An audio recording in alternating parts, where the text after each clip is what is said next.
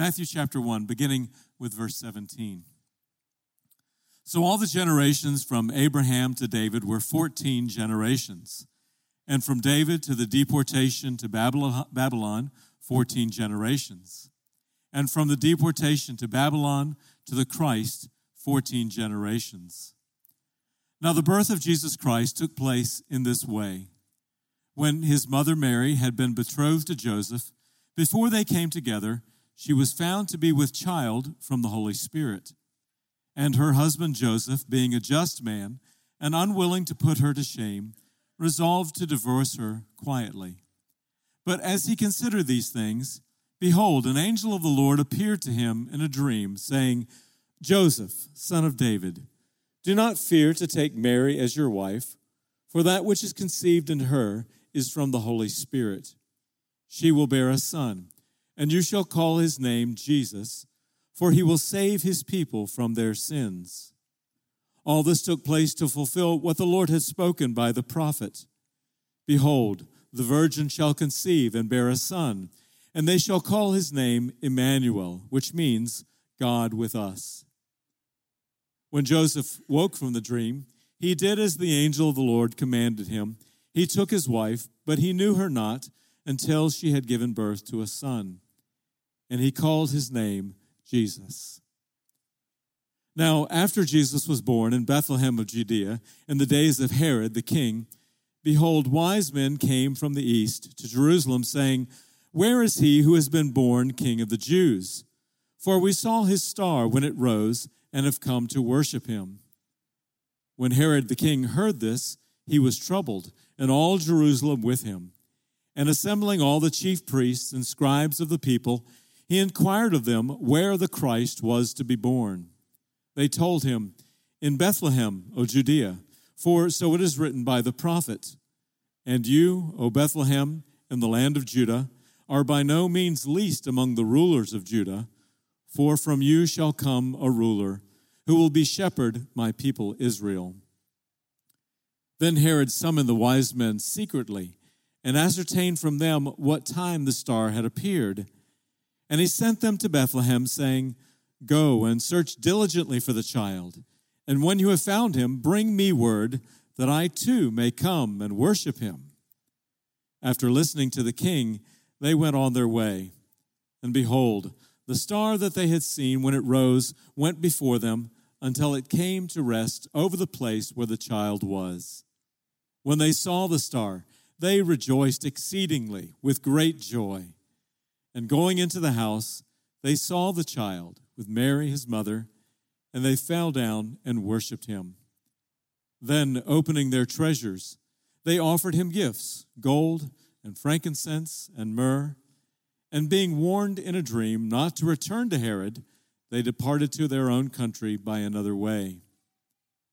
Now when they had departed, behold, an angel of the Lord appeared to Joseph in a dream and said, Rise, take the child and his mother, and flee to Egypt, and remain there until I tell you. For Herod is about to search for the child to destroy him. And he rose and took the child and his mother by night, and departed to Egypt, and remained there until the death of Herod. This was to fulfill what the Lord has spoken by the prophet, Out of Egypt I have called my son. This is the word of the Lord. Thanks be to God. Thank you. Please be seated. I had a friend of mine who's a pastor call me yesterday, and he said, by the time you get up there, all of the kids in the room are thinking the same thing. There's only one thing standing between me and my presence, and it's how long that bald guy's going to talk. So kids, I see you out there. I hear you. I'll try to do my best here to get you to the presence. But imagine for a moment.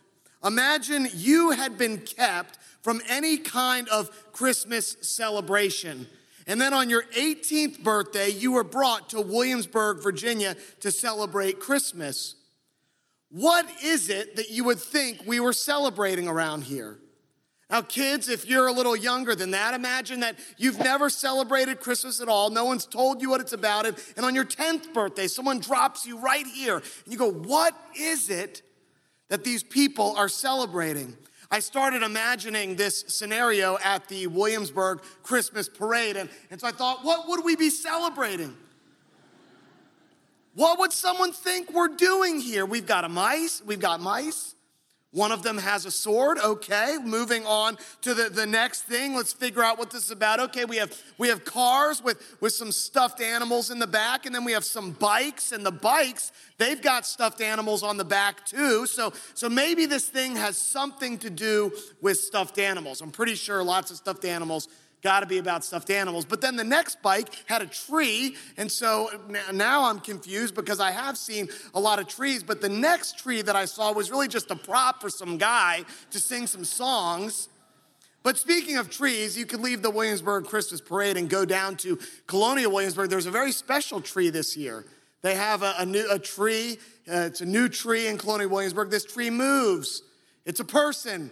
They don't put your arm around you. They put a branch around you and let you take pictures with them. So you're thinking it's on to trees. These trees are very important, but you haven't understood what the celebration is all about from Williamsburg, so you decide to head east, down 64. You end up in Newport News at a house that your friend told you about, and the house is filled with lights, but specifically, these lights seem to be moving to a beat. So you tune your radio in to 89.9 to see what is it really that we are celebrating. And the music starts, and you start to hear a word spelled out. The word is Noel, and you start to hear N-O-E-L. But it's to the tune of YMCA. N-O-E-L. It was crazy. Over and over again, N-O-E-L, and you are just more confused than you were when you were in Williamsburg. And so all of this is why I believe we resonate with our cultural icons who have decided to go public with their Christmas confusion and frustration. Like Charlie Brown just shouting, "Isn't there anyone who can tell me what Christmas is all about?" Or maybe it's Faith Hill singing ever so softly, "Where are you, Christmas?" I don't know. There's all kinds of strange stuff around me. Where are you, Christmas? Or my favorite is not the shouting of Charlie Brown or the singing of Faith Hill. It's really the emphatic declaring of Ellen Griswold. "Well, I don't know what to tell you except it's Christmas and we're all in misery." I'm here this evening to try to point out that the first Christmas was a bit confusing and frustrating for those involved as well. Matthew chapter 1, verses 18 and 19. "Now the birth of Jesus Christ took place in this way. When his mother Mary had been betrothed to Joseph, before they came together, she was found to be with child from the Holy Spirit. And her husband Joseph, being a just man and unwilling to put her to shame, resolved to divorce her quietly." Can you imagine the shouting that took place at that first Christmas? Isn't anyone faithful to their promises anymore? Can you imagine the singing that took place at the first Christmas? I imagine Joseph probably sang some psalms of lament that he had memorized from his childhood, maybe saying something like, "How long will it hurt, O Lord? How long will I be put to shame because of what has happened? My betrothed wife is pregnant. How long, O Lord?" Or maybe there were some just emphatic declarations on that first Christmas. Maybe Joseph said something like, "I'm never trusting anyone again." But in the midst of all of the shouting, the singing of the Psalms of Lament, and maybe even Joseph's emphatic declarations, Joseph did something else as well. It's recorded in Matthew 1:20. "But But as he considered these things, behold, an angel of the Lord appeared to him in a dream, saying, Joseph, son of David, do not fear to take Mary as your wife, for that which is conceived in her is from the Holy Spirit. In the midst of it all, Joseph still takes time to consider Christmas. He considers, as he considered these things, what is it that you think we're celebrating at Christmas? Has any confusion or frustration bled into your time of celebration? I want to ask us all this evening to join with Joseph and consider Christmas from Matthew chapter 1 and 2. I think there's a lot to consider here. Maybe we could consider Christmas is the hinge of history. Right there in Matthew 1:17, you see, so all the generations from Abraham to David were 14 generations, and from David to the deportation to Babylon, 14 generations, and from the deportation to Babylon, 14 generations. We've been walking through the historical books of the Bible this Advent season, and what you see at the end of Matthew's great list of all of the historical characters that led to this great moment in the Bible, what he wants you to see is that it all hinges on Jesus. 14 generations to David, 14 generations to Babylon, 14 generations to Jesus Christ. He's the hinge upon which all history turns. He wants us to consider that in Jesus we have the dawn of a new creation. And in Matthew 1:18, he talks about the birth of Jesus Christ took place in this way. And he uses a very interesting word for the word birth. In the Greek language where he's writing, he uses the word Genesis. He's trying to bring your mind back to the first book of the Bible. When God created the heavens and the earth, Matthew is saying the birth of Jesus Christ, the genesis of Jesus Christ, it's a start of a new creation project. That this world that is so tired and broken and just feels like it doesn't work sometimes, that God has a new creation project going on. And the first sign, that dawn of new creation, is the birth of Jesus Christ. Matthew wants us to consider that Christmas is the triumph of faith over fear. When the angel shows up to Joseph, he says the same thing that he says to Mary. Do not fear. Do not fear. For what is in Mary is of the Holy Spirit. You imagine all of the fears that Joseph had. They must have been many, as his whole life has just been upended by this news that his soon-to-be spouse was pregnant. The confusion, the frustration, the fear at how his life would change, not to mention the fear of all of God's people, as they had recently in their history, just a few hundred years, had returned from a long and dark exile in the land of Babylon, only to be conquered once again by the Roman Empire. Imagine their fears living in an occupied country, not having any freedom to move this way or that way without the permission of the Romans. And in this moment, Matthew asks us to consider with the angel saying, do not fear. In this moment, maybe your faith in God is justified. Maybe he will do as he said he would do.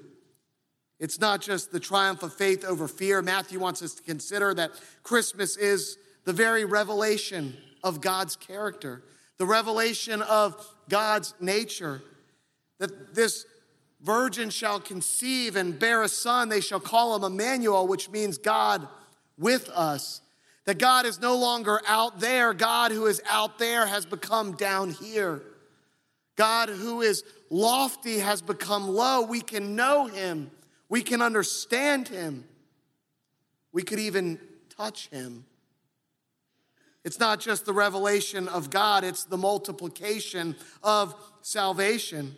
That in chapter 2, we we meet these mysterious figures known as wise men or magi. They come from the east because they saw a star and heard that a great king had been born, and they followed this star.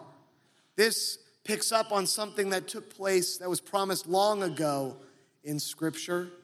We've been walking through the entire story of the Bible this year at the chapel, and we'll pick up the story with the books of wisdom and poetry in January. But right toward the very beginning, when we started our study, we met a man named Abraham. And God said, the new creation project that will come about at Christmas, I'm going to plant some seeds with you. Jesus will come from your family, Abraham, and your family will be a blessing to all nations. And when Jesus is born, the nations begin to come in, as symbolized by these wise men descending on Jerusalem. And salvation, which God's people thought was just for them, is now multiplied. And we see this good news of great joy is for all people, all who would believe. But it's not just the multiplication of salvation that Matthew wants us to consider, that Christmas is the fulfillment of Scripture. Not just God's promise to Abraham, though it did fulfill that. It fulfilled all of the great promises in the Old Testament. Matthew quotes the Bible multiple times here. He says, "And you, O Bethlehem, in the land of Judah, by no means shall be least among the rulers of Judah. For from you shall come a ruler who will shepherd my people Israel." He quotes directly from the book of Micah, the prophet Micah, and say what Micah declared is now fulfilled at Christmas time. It's not just the fulfillment of Scripture that Matthew wants us to consider. He wants us to consider that in Christmas is the dethroning of all false kings. All the false kings that we place our trust in. All the ways we try to prop up our life and worship that which is not worthy of our lives. They're dethroned at Christmas. You meet a man named Herod who's introduced as the king, but when the wise men come, they say, we're seeking a greater king. And Herod is perplexed by this. Herod says, I want to find him. I want to get rid of him. And ultimately, Herod is unsuccessful.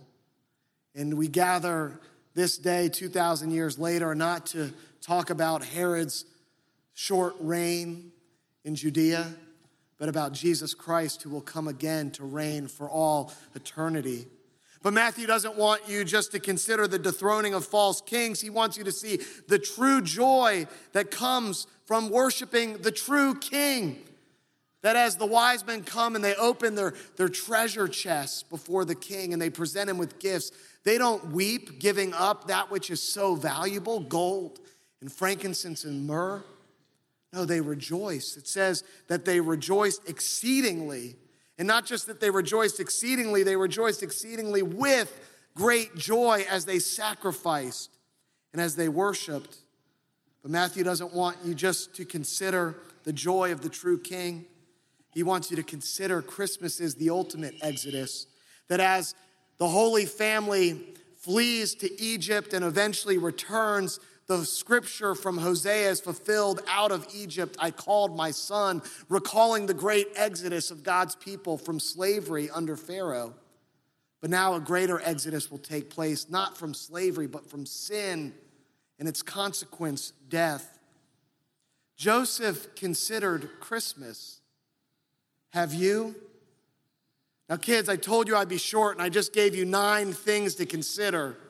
But there's an old saying that goes something like this: the more points in the preacher's sermon, the more presents under the tree. Okay, so make sure you tell your moms and dads that the pastor said that. So you have 9 considerations for Christmas in 2019. Okay, kids? Because Joseph considered these things. And when he considered these things, it led him to some action. It's actually an interesting thing about Joseph in the story. He's silent. There's not one word from Joseph that is recorded in all of history. There's not one word of Joseph recorded in Matthew, Mark, Luke, or John. He's silent. He only obeys. Matthew chapter 1, verse 24. Joseph woke from sleep. He did as the angel of the Lord commanded him. He took his wife. Not a word. He considers Christmas, responds in obedience. Because as he considers Christmas, he becomes so captivated by what God is doing, he decides it's worth it. I will withstand all the ridicule that's coming my way. I will boldly place duty ahead of doubt and faith in front of my fear. Surely Joseph had to reject the advice of some of his closest confidants and in turn experience rejection by his friends and family who were refusing to consider Christmas. They refused to consider that God's story, though unconventional, should not have been unexpected, that this is what was foretold by the prophets. And so I ask, what would make someone so bold to silently move into obedience with so much on the line? Well, I think we must put an asterisk beside Joseph's silence. While we don't have a word recorded that he spoke, we do know he said at least one thing. It's not a quote, but it's a command that we know he obeyed. It's in verse 25. But he knew her not until she had given birth to a son, and he called his name Jesus. One word. This man that is known 2,000 years later, we know one word that he said. In the midst of everything he could have been shouting that first Christmas, in the midst of all the songs of lament he could have been singing when he heard the news about his soon-to-be wife, in the midst of all the emphatic declarations he could have made, he said one word. You see, Joseph considers Christmas and becomes captivated by Jesus. Everything we see and experience this time of year becomes an opportunity for us to consider Christmas. And in doing so, for us to become captivated by Jesus. We see lights, let them point us to the light of the world, Jesus Christ. We open gifts, let those gifts point us to God's ultimate gift of salvation through faith in him. We share a meal, let that point us to the fullness that we have in Jesus Christ. That everything else will leave us unsatisfied. We eat the greatest Christmas dinner only to need breakfast the next morning. You get in an argument with your extended family. Yes, that can happen. I've heard. Let that point you to the fact that in Jesus Christ, we can become reconciled to God and each other. For he is the hinge of history, the dawn of the new creation, the triumph of faith over fear, the revelation of God, the multiplication of salvation. He is the fulfillment of Scripture. Jesus Christ dethrones all false kings. In his presence, we have fullness of joy. And through faith in him, we can experience the ultimate exodus. All of this, if we will pause and in silence consider Christmas and then become captivated by Jesus. Will you in silence now consider Christmas?